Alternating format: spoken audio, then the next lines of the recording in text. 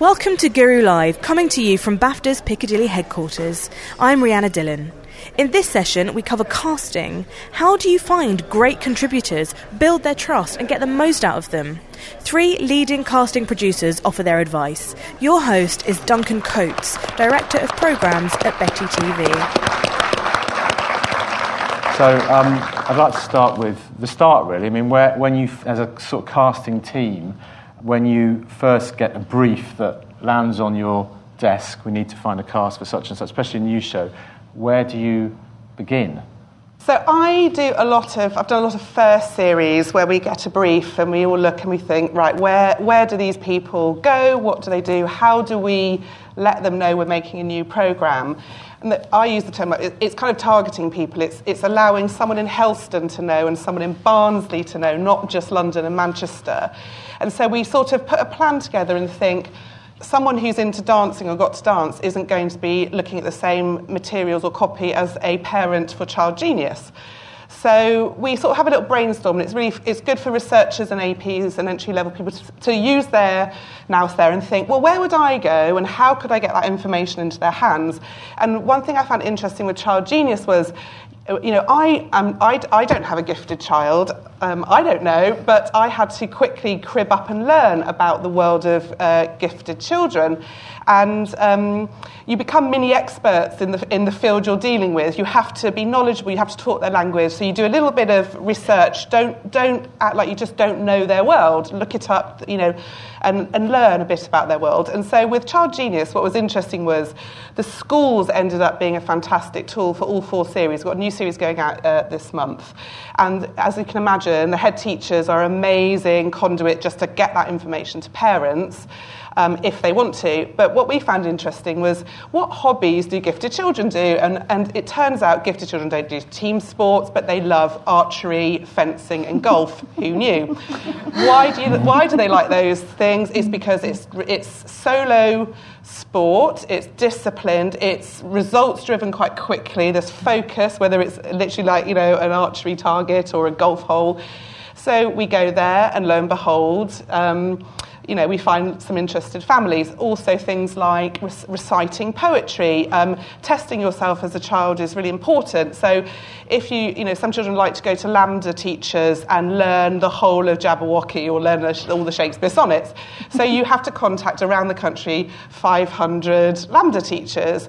So what's about is not just thinking, of course people are everywhere, but where do you start? So whereas with something like Bring Back Borstal, which you may or may not have seen, was about young criminals and doing a living history project experiment where we took them back to a 1930s original Borstal, they're not at the supermarkets, they're not on social media, they're, you know, the young criminals in and out of YOIs, Young Offenders Institutes. So we had to walk the streets and go around towns looking for them and talking to people, and I'm sure Lucy will take over a bit about street casting, but just to say, you know, street casting people, you can't just go to someone and say, are you a criminal, do you want to be on telly? How do you ask a bunch of lads if they know someone, you know, without offending them? Because again, if you're doing Biggest Loser or Bring Back Borstal, you can't just go, you should be on this programme. So, you know, it's always about each programme is very different. Mm. And do you... I can see it's very difficult if you've got if you're making a programme about stamp collectors, obviously you go to an organisation about stamp collectors, but so you've got to think very laterally about where these sorts of people might kind of come together, the sort of interest they might have. And as researchers, you'll get you'll learn as you go along. You think, oh, that was really useful. Oh, there's community associations are really good at, you know, being busybodies who know everybody in the local town. They're really useful. But yeah, so...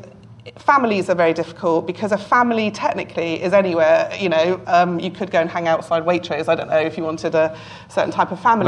That brings me on to actually Gogglebox, because in a way you've got that, you're just looking for, and this is must be the hardest thing of all, you're just looking for good characters. They've got no particular kind of interest, they're not in the programme for a particular reason like Child Genius. So where on earth do you Where do we start? Yeah, where do you start with that? So the thing about casting Gogglebox is that we kind of go against the grain, and I'll probably tell you how we cast Gogglebox is quite different to how Mel and Kat probably cast a lot of their shows, in the sense that we have never ever had an application process. We've never encouraged people to come to us to be on the show. We've always gone out and found people ourselves.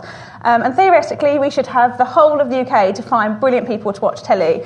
But actually, when you start meeting people and getting people on camera, it whittles it down really, really quickly, because actually what they do is really, really hard. And what we're looking for is people and families and relationships of people watching telly together that can sustain not just one series, but 3, 4, 8, 9, 10, hopefully. So it's really, really tricky. But what we do with Gogglebox, we solely street cast.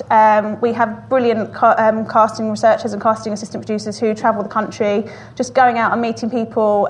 They look for recommendations, they kind of follow their noses. Sometimes we go to events if we think, we might find slightly different people, but our general rule of casting is, if you wouldn't normally see them on telly, if they don't want to be on telly, then we want them. So I spend a lot of my time convincing people to come onto Gogglebox that would never, ever, ever want to be on telly. And I think, hopefully, that's the success of it. You're not seeing people that you see on other shows. And I think the main thing about what we're looking for once we find people is their relationships. So it's not the guy who's down the pub who tells the loudest jokes and the funniest jokes and has got the biggest laugh. Actually, it's quite the opposite. It's people, you're looking for really intricate relationships that will bounce off each other and provide very subtle humour that actually, in the edit, will work really well for us. So we do a lot of recce's to find the people that we end up putting on the show. So we try and get people on camera quite quickly. We'll come to recce's Sorry, in a moment. Along, Because recce's is a really sort of key part of it. Yeah. And for things like Big Brother, which is obviously completely other, you're dealing with celebrities. It's a very different kind of way of doing things. It's very different actually from both those shows, in that in Big Brother there is almost no brief. You can have anyone that you want, from kind of an old jazz singer to a Muslim to a stripper. You just want to get the biggest mix in possible. So for us, it's about casting the net as wide as possible. So social media is brilliant for us. Like increasingly, we are using that to cast, from things like Facebook boosted posts, having a really good social media presence across Twitter, things like targeting on Instagram as well. It's really important you have a presence, particularly if you're coming through as a casting researcher or AP now. We also did a tour slightly differently from street casting, in that we did a lot of research about some of the busiest towns, some of the kind of worst reputation towns, and we sent in a big team to get into the pubs and the bars and anywhere that a lot of people, there's a lot of footfall, and just going out and meeting them. And we went, Scotland, Ireland, to really deep South Wales, everywhere we could go. So we've got the biggest mix of people in order to cast kind of a really diverse, interesting series of Big Brother. I didn't mean to say it's celebrity-based. They become sort of celebrities, don't they, Yeah. eventually? But I can see that behind the scenes there's lots of work that needs to, or lots of thought that needs to be done in terms of where you're likely to find these people, the sorts of areas you're likely to find, the kind of places they're likely to gather, the sorts of interests they'll have. So it's really, so there's a sort of research thing involved, and really understanding your kind of area to start narrowing down before you actually go out there and start talking to loads and loads of people. There's a lot of thinking at that level. Yeah, sometimes you can have a wish list, which I'm sure we're all used to. And this year I really wanted an African princess. So we did loads of work into finding that, and we met some amazing women through that. But you do have little nuggets of people that you want to find, and you have to do, like Mel said, really specific research to find those people. But for us, it's about having a massive pool of which we can start putting together personalities and see how they'll interact, and that's how it works for us. And who's coming up with those ideas? Who's coming up with those sort of thoughts where we need to go to Wales and we need to sort of look at this particular area, or we need to look at these particular kind of interest groups? Who's generating that? It's me, really, from the start. So I start right before the casting process and look at different areas we can go to, the types of people we want this year, and we'll work very closely with the creative directors and actually with the channel, because we work very closely with Channel 5. Big Brother's been running for, 16 years now, so they're very involved. And we will create a really kind of watertight strategy and then use that for the next kind of 5 months until we get sign-off. You talked about social media. I just wondered to what extent on a team when you're kind of thinking about who you employ to work on your casting team, to what extent social media is these days is it a very important thing that someone's really well versed in social media, is really great at using it, is very interested in using it and has a great grasp of it? Yeah, I mean, you want different types of people in your casting team. I almost cast my casting teams. So within this production, I had a targeting team, and they were really fantastic with people. They had really rich social medias, accounts, and they had a really good black book from other shows. So they had a really good knowledge. Then I had some really regional people, so a guy that knew the north of England really well, a Scottish guy, and so different skills should be brought to a casting team, I think, sometimes. And then we had a kind of online team, which again kind of scoured through all the videos that came through. So in that, we just wanted people that had really good, quick casting noggin, which you can't buy sometimes. Yeah, stuff I do, I sort of put it in the bracket of popular factual or factual entertainment. I agree with Lucy. Most people we put on a programme are the ones that don't think they want to do it. So again, with Child Genius, I employ someone who as casting executive, I oversee a couple of shows at the same time. And I've been 17 years doing casting and also through to edit. But I now have someone I would trust to run the day-to-day and have all the, but I would write a casting plan saying, this is where we're going to go, and this is what we would like, the sort of people we'd like to find. So everyone has a clear steer at the beginning, especially first series are very hard. Imagine you don't know what the programme is, you've got no previous to compare it to, people are much more wary of a first series. You don't know what the title is yet, and you're saying, hey, would you like to put your child on this programme? So we have to have a very clear sort of plan of attack, really, and we tend to look for press stories through a tool called LexisNexis, which collates all the world's news, if you like, from tiny little boxes in the Yorkshire Evening Post or something. So you can find the children who have got A levels early or maths GCSE early, or little press stories, and it's it's about someone. I need someone who can approach those parents and say, in the right way, we're making this programme. Are you interested? So it's a bit more focused like that. We do have applications come in, but invariably when we look at our final lineup, most of the team will will feel very proud, because whether they're researchers, APs or producers, they'll kind of go, I read this tiny story somewhere and I contacted that parent and they're in it and now they're rocketing through the series and doing brilliantly. So I think it's important on that way that people take some ownership and feel really proud of the end, these brilliant people. And what are you, all of you in your kind of different areas, what are you kind of looking for in your sort of characters? What are the key, when you're going out and speaking to people and meeting people, what are the key kind of, are there 3 or 4 things that you're always sort of on the lookout for? Yeah, I think with our team we are, on a base level, and I'm sure everyone will agree with this, we're looking at initially, are they engaging? Are we interested in what they're saying? Are they good characters? But for us, then we start looking at where we think they will provide humour. Do they feel interesting and different compared to, obviously, I suppose what I should say is it's different casting Gogglebox now than it was back 3 years ago. So now we're trying to add to a cast. So we're kind of looking at people that feel different, feel interesting. But as I was saying, we do move into doing recce's quite quickly. I know we're going to talk recce's later, because so much about our casting is about relationships. And quite often with street casting, you might meet a mum or a dad or a teen, and actually what we need to know quite quickly is what their relationship is as a family, because that's what's going to make it work for us on the show. So we try and we spend week, 2 weeks in an area, and we will, within days of meeting someone on the street who we think has got potential, interesting, made us laugh, a bit quirky, something about them, we'll then go and meet them at their house very, very quickly to meet the whole household. So it's slightly different in that sense, because we are looking for relationships. But I guess even with something like Child Genius, for example, you're interested in not just people, what they're like in an interview, but how they're going to be in actuality as well. So I guess the recce is very important in terms of not just going to meet them, but just filming some stuff with them, with the family, seeing how they interact. About 8 years ago, a casting tape would be bringing someone to your office with a pot plant behind their head, and you'd interview them on some little handy cam, and you'd splice it together, and it'd be a jump cut of sync just them talking for like 5 minutes or something. Now you're expected to come back with these little beautifully shot, beautifully crafted little films that show actuality, interview, insight, funny, emotion, everything in a 2-minute package, because 2 minutes is the maximum that anyone will ever give attention to your casting tapes, which we will talk a bit more later.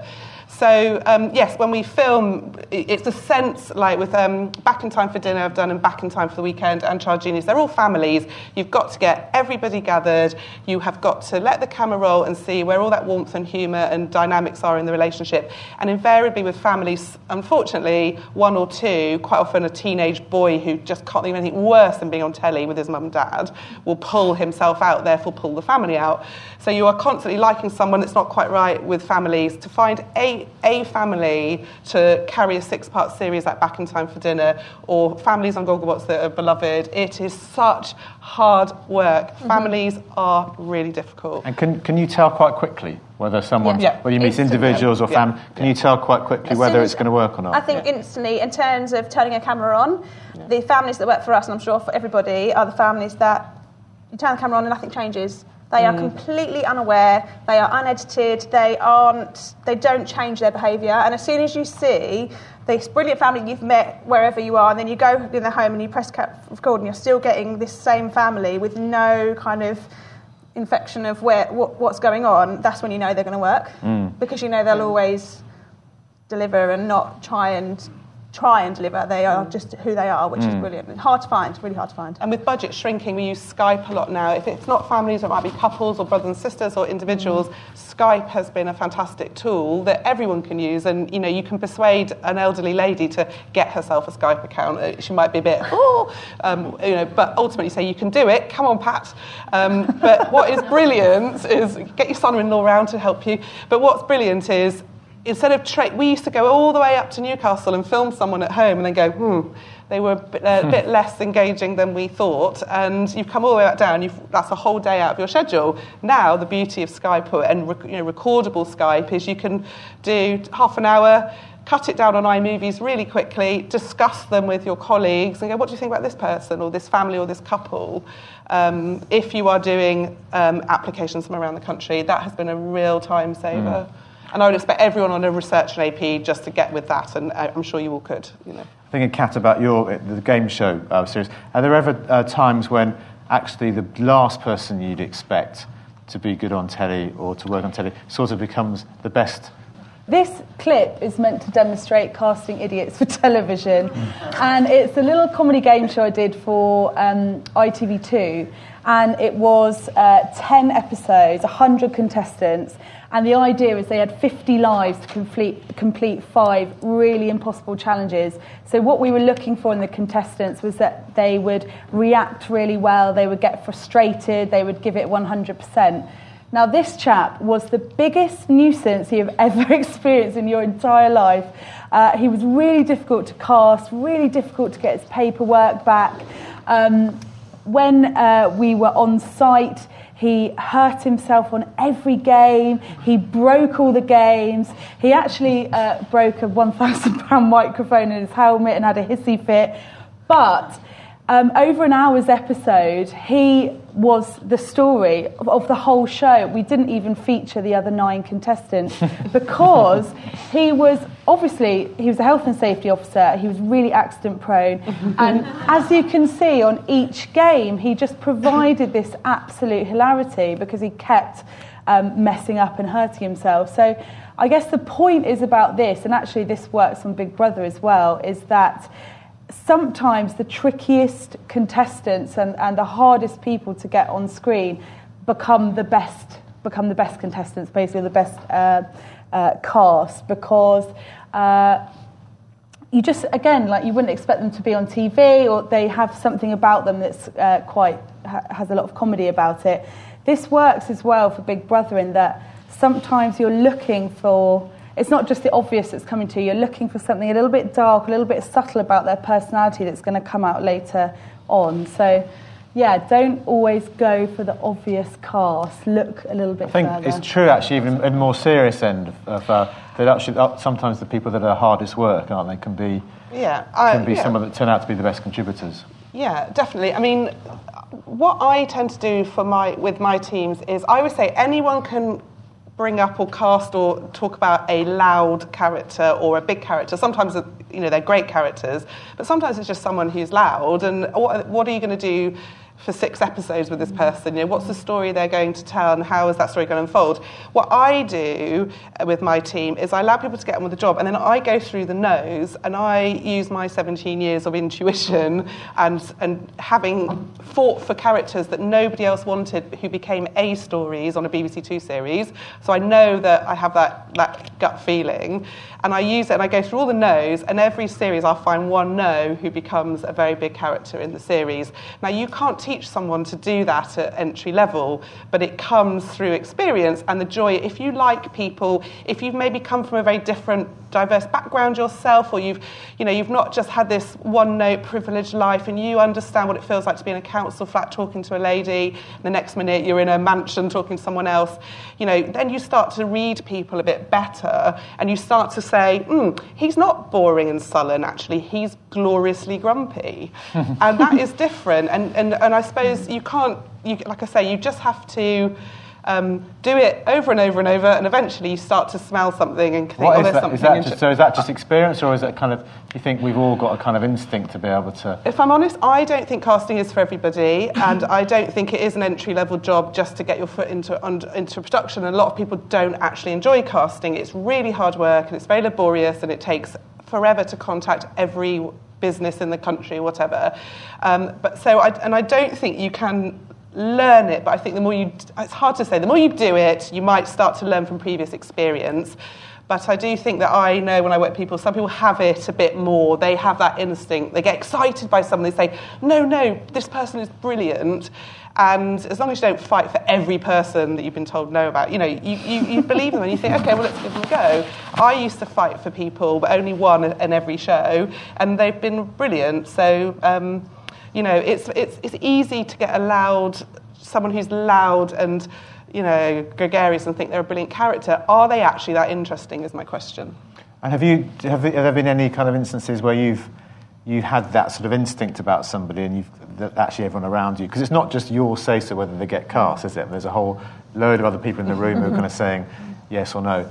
But is there anyone you can remember you've worked on who's kind of you've loved, but actually everyone around you saying, oh no, they're a bit... But actually you've kind of held to your belief. It happened all the time. I suppose with Gogglebox it's a little bit different because it's a collective, and actually myself and the executive producer who developed Gogglebox have got very similar taste in people and similar sense of humour, so we often get pitched together and we rarely disagree on who we like.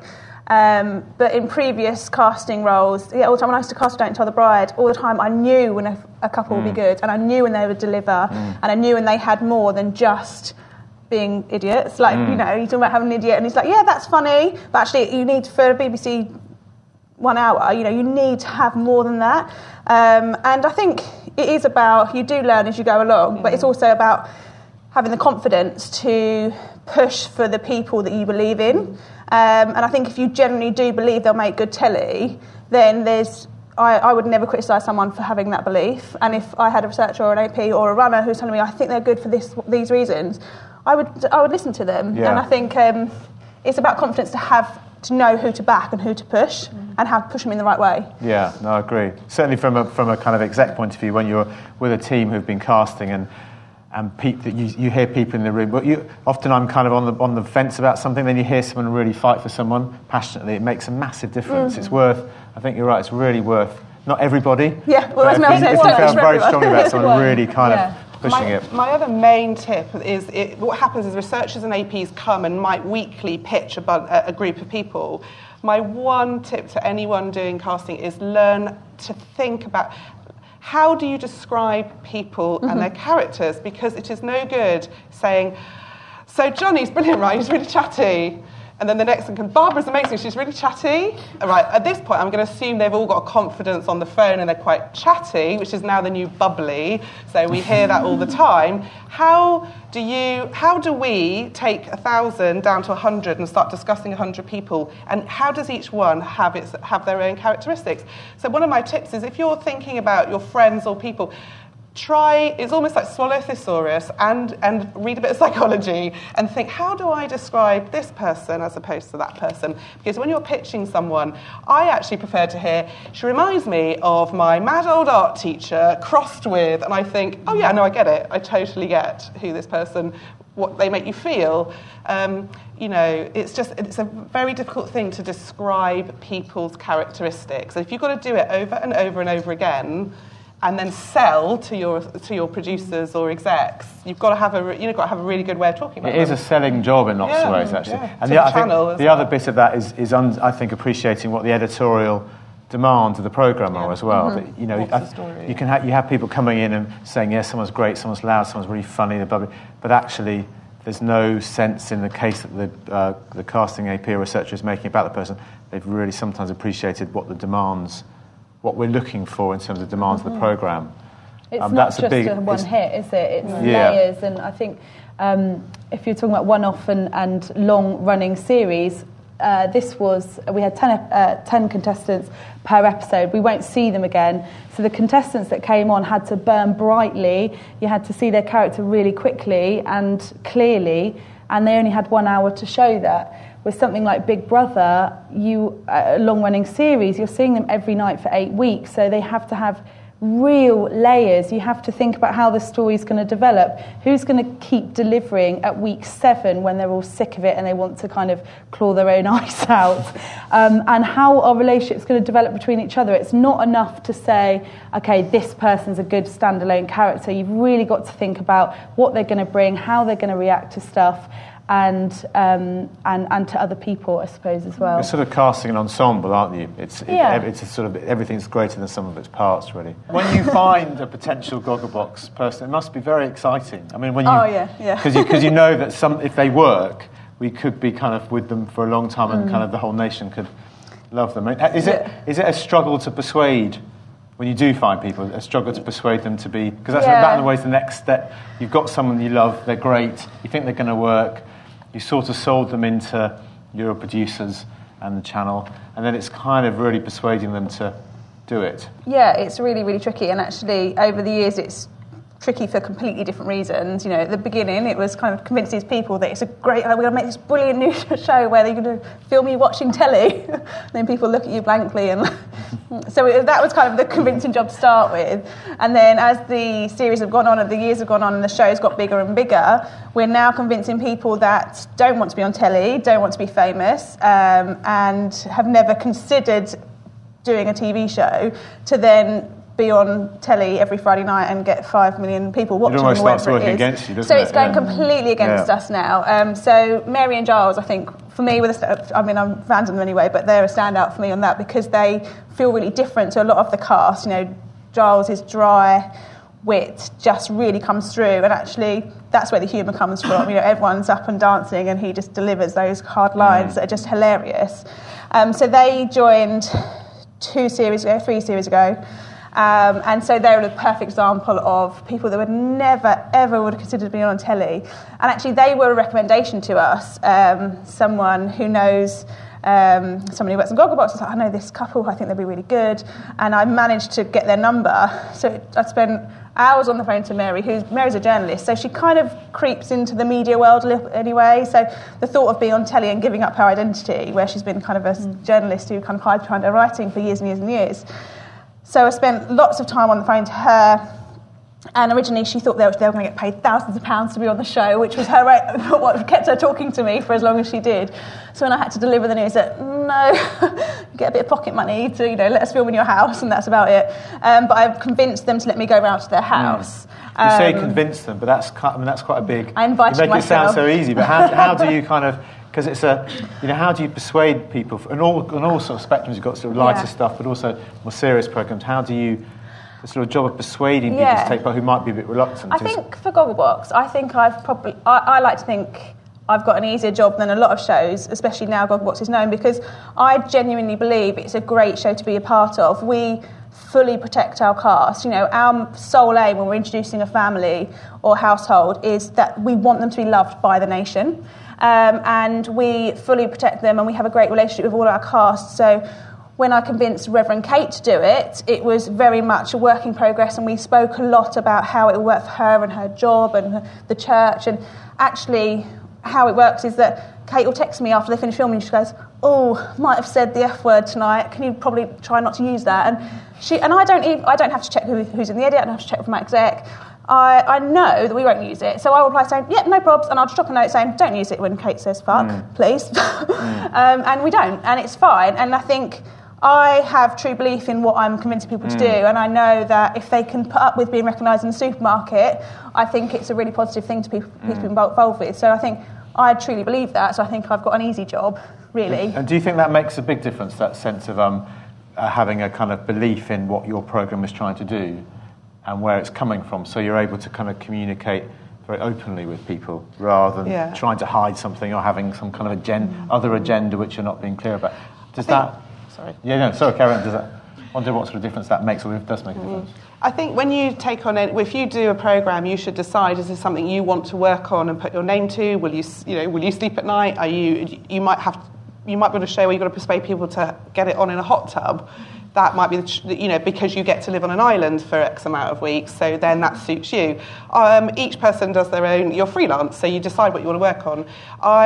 Things have gotten much better about, the transparency with contributors is much better now, and I always sleep very well at night, because what we tend to do with Factual Telly is say, this is what's going to happen, and every step along the way I'm going to tell you what's next, I'm going to tell you where you are in the process, and I'm going to explain about the casting process. The title's not going to change drastically. The press, the Daily Mail might have a field day with you on this programme. Social media can be vile. And what we do is we ask people to go through like 4 different meetings with Child Genius. They go through lots of sessions with us. And what we say is, you're in full control, you are putting your child on television, and you're opening the doors of your house, and you are having your parenting methods, can be commented on by all and sundry on social media. So until the final stage, you're in control, and I say walk away at any stage. And it tends to let them decompress a bit and not feel they're signing on a dotted line. Back in the old days, hiya, do you want to be on telly? Here you go. It doesn't work like that anymore because of the duty of care and informed consent, which means I know what I've signed up for, is very thorough these days, and rightly so. And what it helps us to do as casting people is not have people then come back and go, how could you have done that to me, or how could you have put me through this? We can all sleep going, you made a decision yourself to take part, and if it's tough like Child Genius and your child is on a podium in tears and you can't touch them, we've told them this, and we record ourselves telling them this, just so that we have to say, look, we've told you all this, and it works because actually I find with Child Genius, although the Daily Mail might give it a bit of a kicking, we keep in touch with all the families, and we refilm with them, and they're all doing well at school, and we've never had an issue. So I wouldn't do that programme if I felt it was any different. And the same, I'm sure, with Gogglebox and Big Brother, it's kind of, Big Brother. Yeah, I think honesty is absolutely key. You've got to be honest throughout the entire casting process. I think with Big Brother, it's very tricky. The press are absolutely out to get us. Everyone knows how Big Brother works. We have made lives, we've also ruined lives.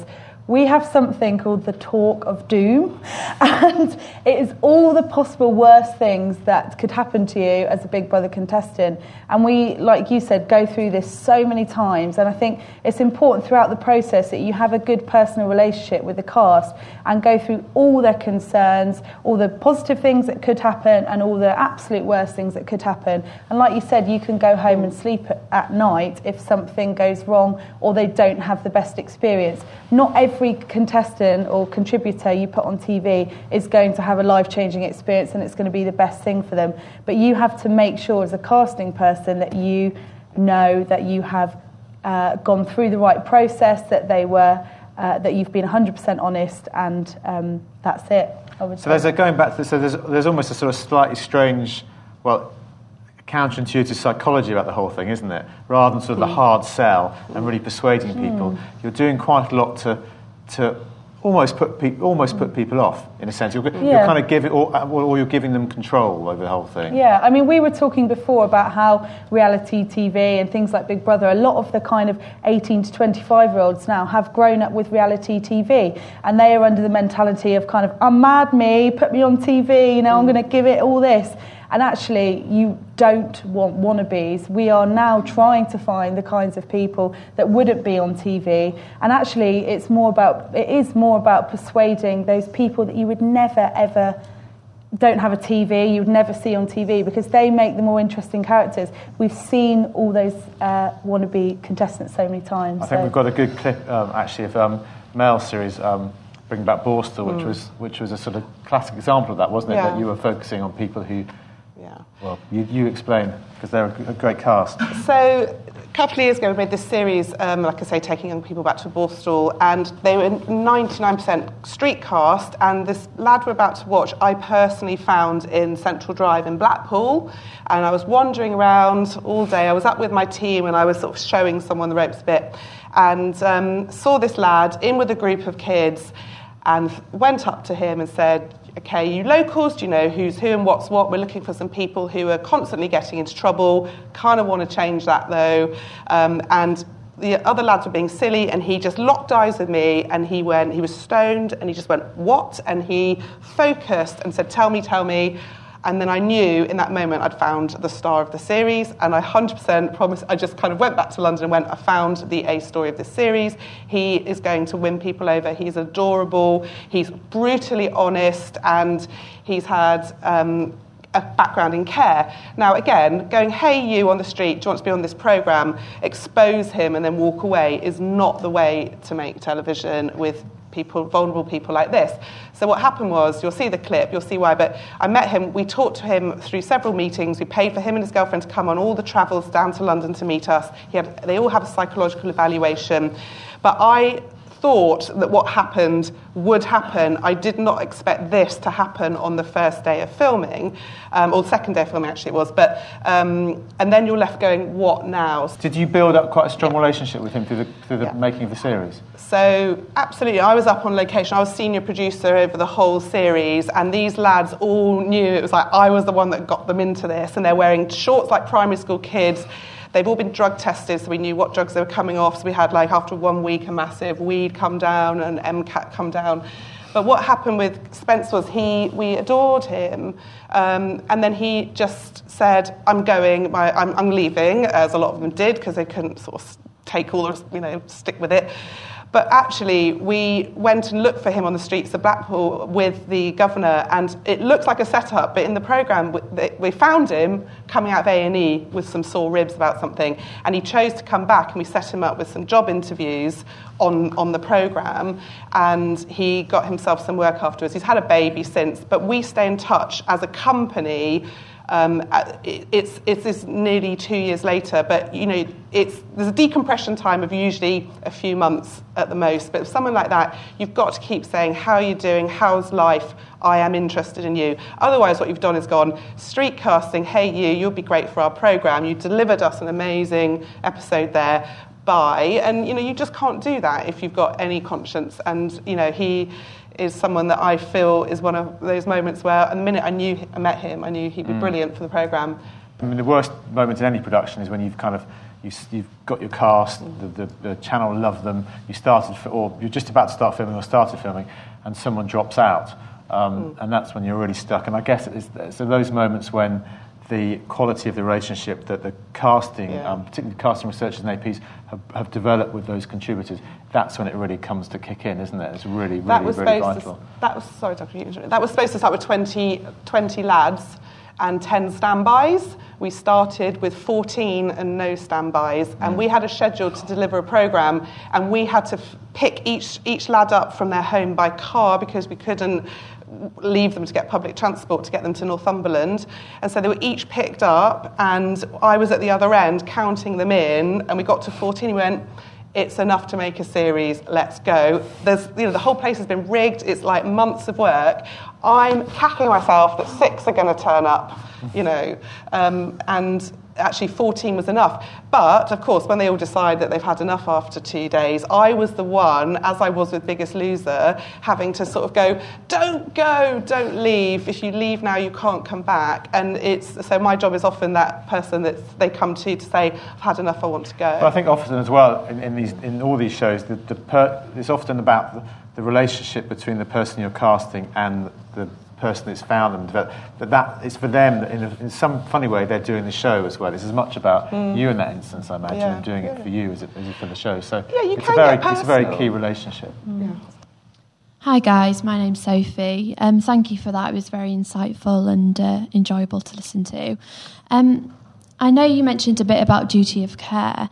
However, I just wanted to ask you, particularly with Big Brother, I know you mentioned the fact that you make the contestants aware of the kind of talk of doom and it could make or break them, but how do you ensure that a contestant is kind of mentally prepared for that sort of process? Because I know particularly with Big Brother it can be, they can come out and people are continuously booing them and getting ridiculed all the time. So, and obviously you say it can make or break a life, but it's kind of having that thing on your conscience if it did break someone. So how do you kind of go about ensuring that somebody isn't so vulnerable that could have a detrimental effect on their life and their health?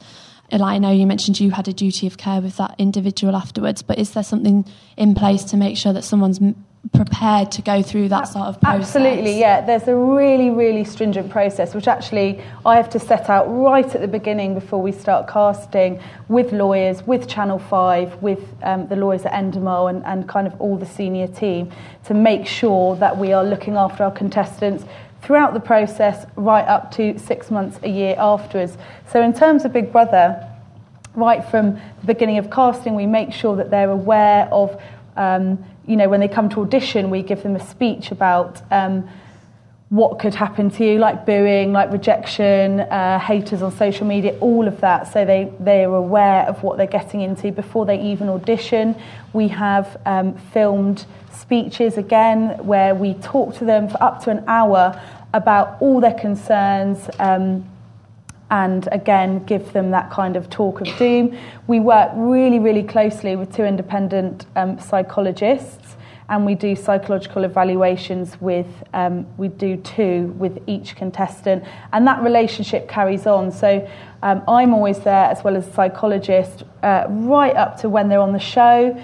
When they're in the show, there's a big welfare team that looks after them and liaises with their friends and family. The psychologists, again, we are monitoring everything about how they are, what they're eating, what they're drinking. You know, we really do look after them. And then we offer the psychologist contact with the psychologist for 6 months up to a year after they've been on the show. And again, they have that, but they also have me and the casting team as well. So I do have really personal relationships with these people. And it is exhausting at times. I get calls at 1 a.m. of people crying. My boyfriend goes absolutely crazy about it. But you've just got to make sure if you're putting these people on TV that they aren't vulnerable, because at the end of the day, it will come back on you. They'll ask you, why did you do this? So, yes. So one of the programmes I've watched recently was a Derren Brown programme, in which he basically, long story short, convinced 4 or 8 people, I think, to push somebody off a roof.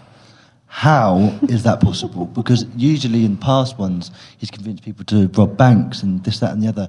And then they show this shot of them lying down with some form of like patterned colour thing shining on their face as if it's some psychological rectifying machine or something like that. It's mad, but that I could believe that. But with this, he just walked up to them. Like, as soon as they pushed the person off, he just walked in, and when they were laughing, I was like, how can you put anybody through that and then laugh about it at the end and then not mention that you've helped them afterwards? And do you know what I mean? You say with, you know what I mean. So how is that possible? Yeah. I thought the same when I watched it. I was like, because it didn't feel as fun as a lot of his other stuff, did it? I mean, no one's worked on that series, did we they? Watch programmes and have questions. Yeah. we work by choice, and sometimes I'll think, or how. I wonder how they did that. And, what they did. they'll have a very big psychological evaluation. The thing with Derren Brown stuff is it's more complex how it's made than it looks, and I think that they don't want to give away the trade secrets of it, and I've never worked on it, but I think it's hard for us to comment on it here. But we do watch stuff, and we're constantly thinking, hold on, how, why, but they would have had a big duty of care afterwards, off-screen afterwards, of those people, I'm sure, because it's a big, robust production company, and Channel 4 have allowed him to make several shows. And I'm sure, yes, they push it each time, but there will be, I would say, pretty much guaranteed that Objective would have had some aftercare. They also work really close with the friends and family as well. I had someone that worked on it. She wouldn't tell me all the secrets.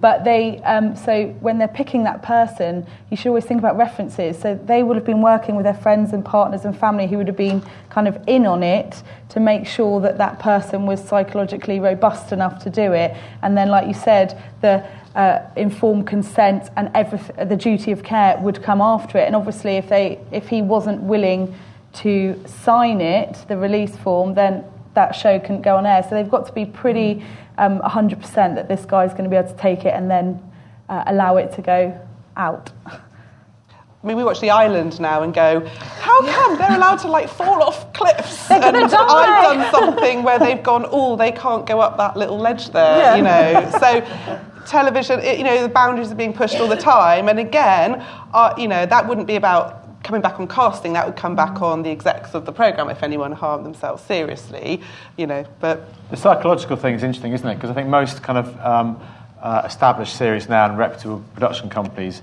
and broadcast as well would insist on a lot of sort of psychological testing beforehand and also support through the production to see if people are kind of robust enough to do whatever they're doing on television. But I just wondered, when you're kind of out meeting people for the first time, if that's one of the things you're sort of alert for, if there are, red flags that ever go off and you think, actually, this person isn't going to be strong enough, or there's an issue with this person that might mean it's difficult to kind of put them on telly. Is that something that you're... I actually don't, and probably you guys will disagree with this, but if there's massive alarm bells going off, but if you think... I'm trying to think of an example, but...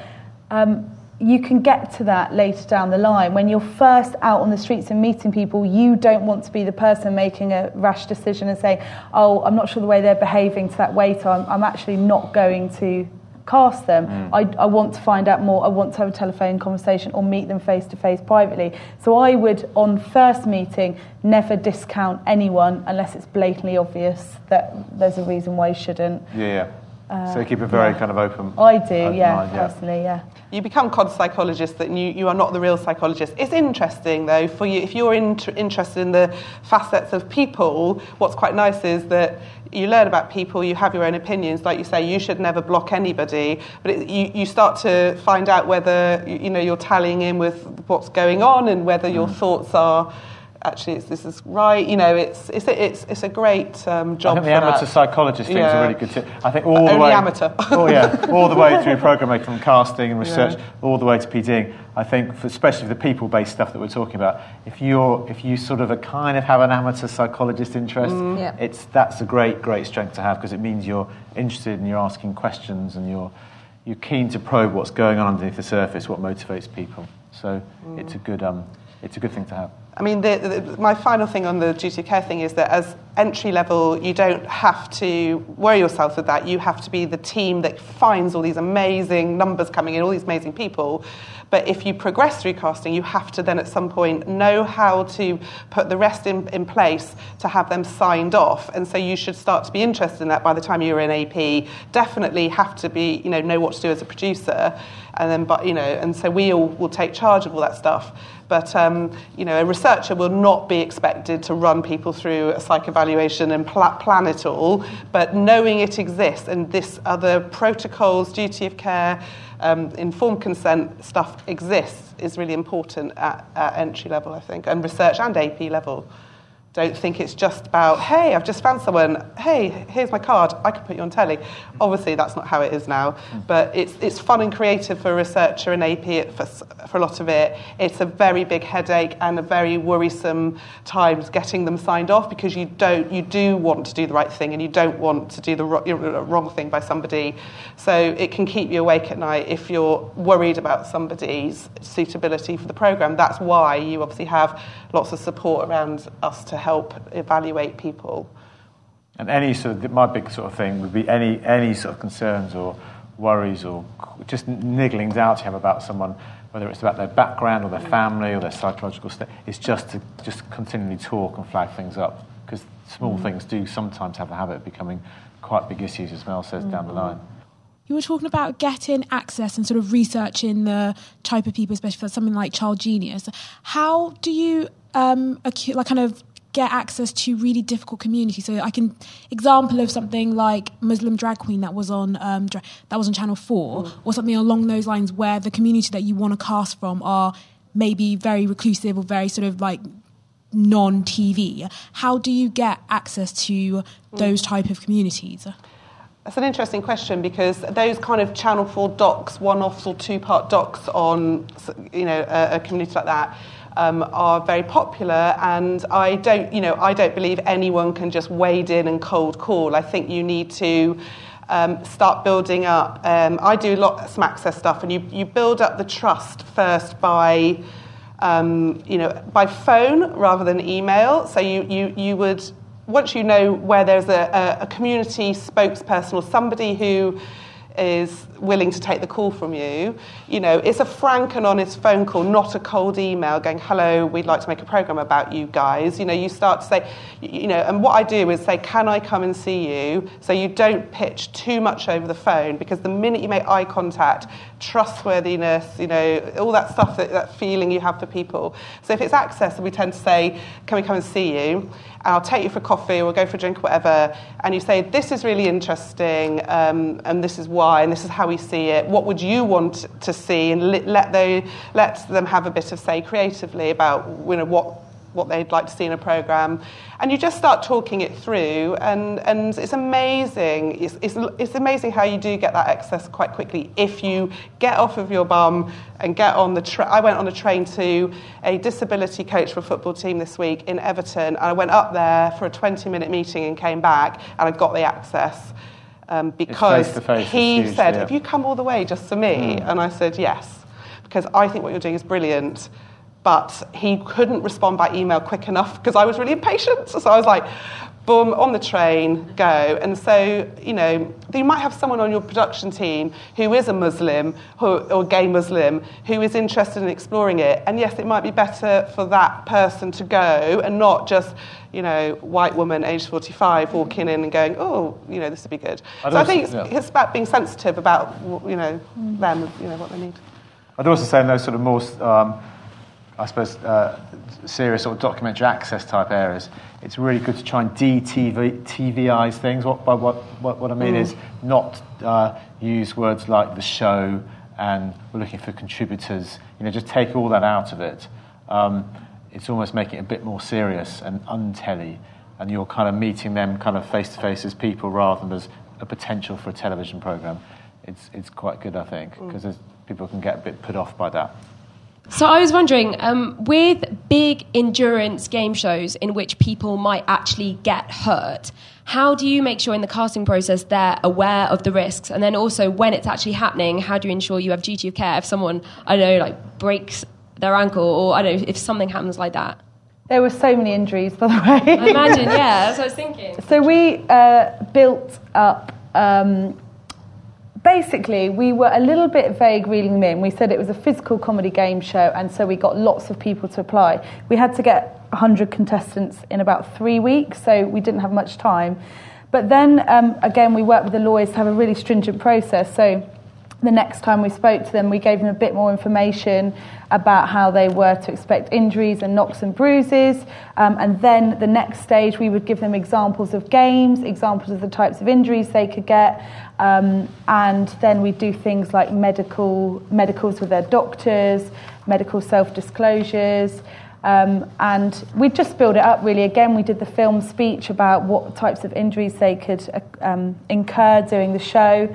And then on site, we obviously had a really good care team there, medical officers or whatever you call them, doctors, I suppose.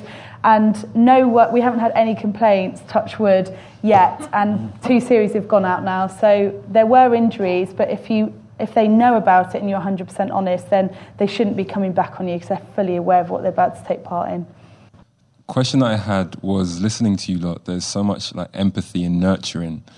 And I'm wondering about the process of like handing over the story and how much collaboration you have with directors. Once you've found the people, you've built the relationship, what's that handover process like? That's a very good question, yeah. I've stayed with Borstal. I stayed on because I wanted to see it through, because I'd found and personally found a lot of those lads. So I said I want to work on it. Sometimes you just hand over, like you say, with lots of your ideas for editorial, your ideas for potential storylines, and you often see that unfold, so you do feel that you have a vested interest. I do also very quickly say to researchers and APs in casting, try and stay on the programme and don't let them say, oh, you're just doing casting, because casting is not about finding the people, it's also about the joy of watching the stories unfold, and you being the one they know the most in the production, and you are there to see it through and out the other side. So I would say, stand your ground and say to the series producer, I loved casting this series and I love these people we found. I really want to work on the actual, because it's all valid. Everything we're doing is just parts of a jigsaw bringing together a programme. But I always say, if a company tells you you're only going to be a casting, research or AP and then finish, I would fight to stay on. Is that your experience at... Yeah, well, I've been really lucky to do lots of different jobs on Gogglebox. So I've not just done the casting. I started as a casting producer, then I went into the field and became a producer-director. Then I went into the edit, and actually, so I know all of our families really, really well, from casting all the way through. So I think I'm really privileged in that sense. But for me, it's quite different depending on the families I'm introducing, but I kind of hold on to them as quickly for as long as I can, and then I make a decision about when I feel like I can hand them over. It's almost like nurturing a child, when do you feel like you can hand them over to the team? Because I can't keep hold of them forever, and I don't think that's good for them, although they've always got a line to me. So I make a decision as when I feel like they've settled in the show, they've been accepted on the show, they kind of got used to the process in terms of filming, and then I kind of hand them over to the edit team, who then give them nice edit feedback each week and that kind of thing. So for me, it's judgment and intuition in terms of when you feel like they can be kind of handed over. But I always just check in on them, just because I become quite fond of them quite quickly, so I stay in touch with them anyway. But Gogglebox is a different one because it's a fast turnaround show, so they have teams coming into the house every week. So they do very quickly build up relationships with the filming teams because they're in their homes. And unless I'm their director, they don't have that with me. So when I feel like they've got a strong relationship with their director, that's when I kind of take a little bit of a backseat, because there are directors in the house, and obviously the edit can give them feedback in terms of what's going to be in the show each week. So it's just about each family, really, and what they need. If you're casting, you're the one that's making the initial approach. And if they're going to do it, they do the programme, it's because they've invested in you, really, a lot of it. It may be that actually you're needed all the way through to keep their kind of connection to the programme going. But it's, again, I think you're right, it's judging that moment when the programme's as big a thing in their life as well. There's someone else on the team that they kind of really connect with, and you can kind of start to let that go. On Child Genius, the timing is right to hand over, because it is so exhausting finding 20 families and such a long process. We IQ test 30 children, we do NVR, non-verbal papers with 100 children, we go to their houses several times. Actually, I'm like, la la la, here you go, directors, and then they bed in, they've done the home visits, and they bed in, and they take 5 families each, and I only get involved if there's an issue, but I'm normally less worried about the overlapping. I'm ready to hand them over. Hi. I've done a bit of casting before, so I was just wondering, where I've had to street cast and phone bash and everything, and I was just wondering which is in your experience, the most successful way of finding contributors, and where is the strangest place you found someone to be on TV? Yeah, the strangest place I've ever found some was in a crisp factory in Northumberland, and they were for the Almost Impossible game show. They didn't have a TV. They were total dweeb, but again, one of the funniest people I've ever met in my entire life. And I kept saying, "You're so funny, you're so brilliant." No one had ever told him this, and he was like, "Am I?" Like, he was just really great. As I said before, increasingly, social media is a really brilliant resource. You have access to millions of people from all across the world, and it's instant. You can instantly hit people. You can pay for adverts now. It's really good. So I would really encourage anyone at any level in casting to make sure they have a TV Twitter, a TV Facebook page, and then you've got your black book of contributors. But nothing really beats getting on the blower and talking to people and going and meeting people. That is the bread and butter of casting. The reason we're in casting is we love people, and we're very persuasive and we're very charming. So I think get in front of people, chat to them, and that's what I would say. Take an interest in them. That's the thing, isn't it? Yeah. And I would always say street casting because I would never cast a show any other way now, because I just think the people you meet when you're out and about are just so much more interesting, and you're finding people that you didn't know existed, and I think it's exciting, and actually it can be, if you work hard, a really fast turnaround. So I send teams out for a week, they head up somewhere, we decide where to go, have a little idea storm, what accent do we fancy, what are we looking for. They go off on a Monday, come back on a Friday, and they pitch people they've already filmed and got on camera. And then so within a week, and I remember my first ever week on Gogglebox, we had met the Vorden Webbers, who are the dad with the German dad. We met them in my first ever week on Gogglebox. Was me, a researcher and an AP. Went up to Liverpool, went around, spent the week meeting people, filming people, came back to the Vorden Webbers, and I knew that they were hilarious. We lost Silent J along the way, but we still got Ralph, who's brilliant. And for me, you can't beat spending a week and delivering something. But not all companies can afford to send you out on the road all the time. So it does depend on your budget, and that's because that's how you cast it. And it's because it's a lot of money sending people around the country. Social media doesn't work for my stuff as much, funnily enough. Actually, it's the middleman organisation who you charm into sending out everyday mail out to 30,000 people. That sort of organisational middleman really works for me. Just with what type of programs I do, social media is, we do it, but it doesn't bring in the numbers, and a lot of it is journalistic seeking out of stories in the papers across the whole of the UK. That works because it's storytelling, a lot of it. Well, I hope you've all found that useful. We've certainly enjoyed doing it, so thank you. Thanks very much for your time. Thank you for coming on the Sunday. Want to hear more about casting? We cover casting and auditioning for TV and feature films in an episode of BAFTA's own podcast series, The Guru. That's episode 9 of The Guru, Casting and Auditioning, available now on iTunes and other podcasting apps.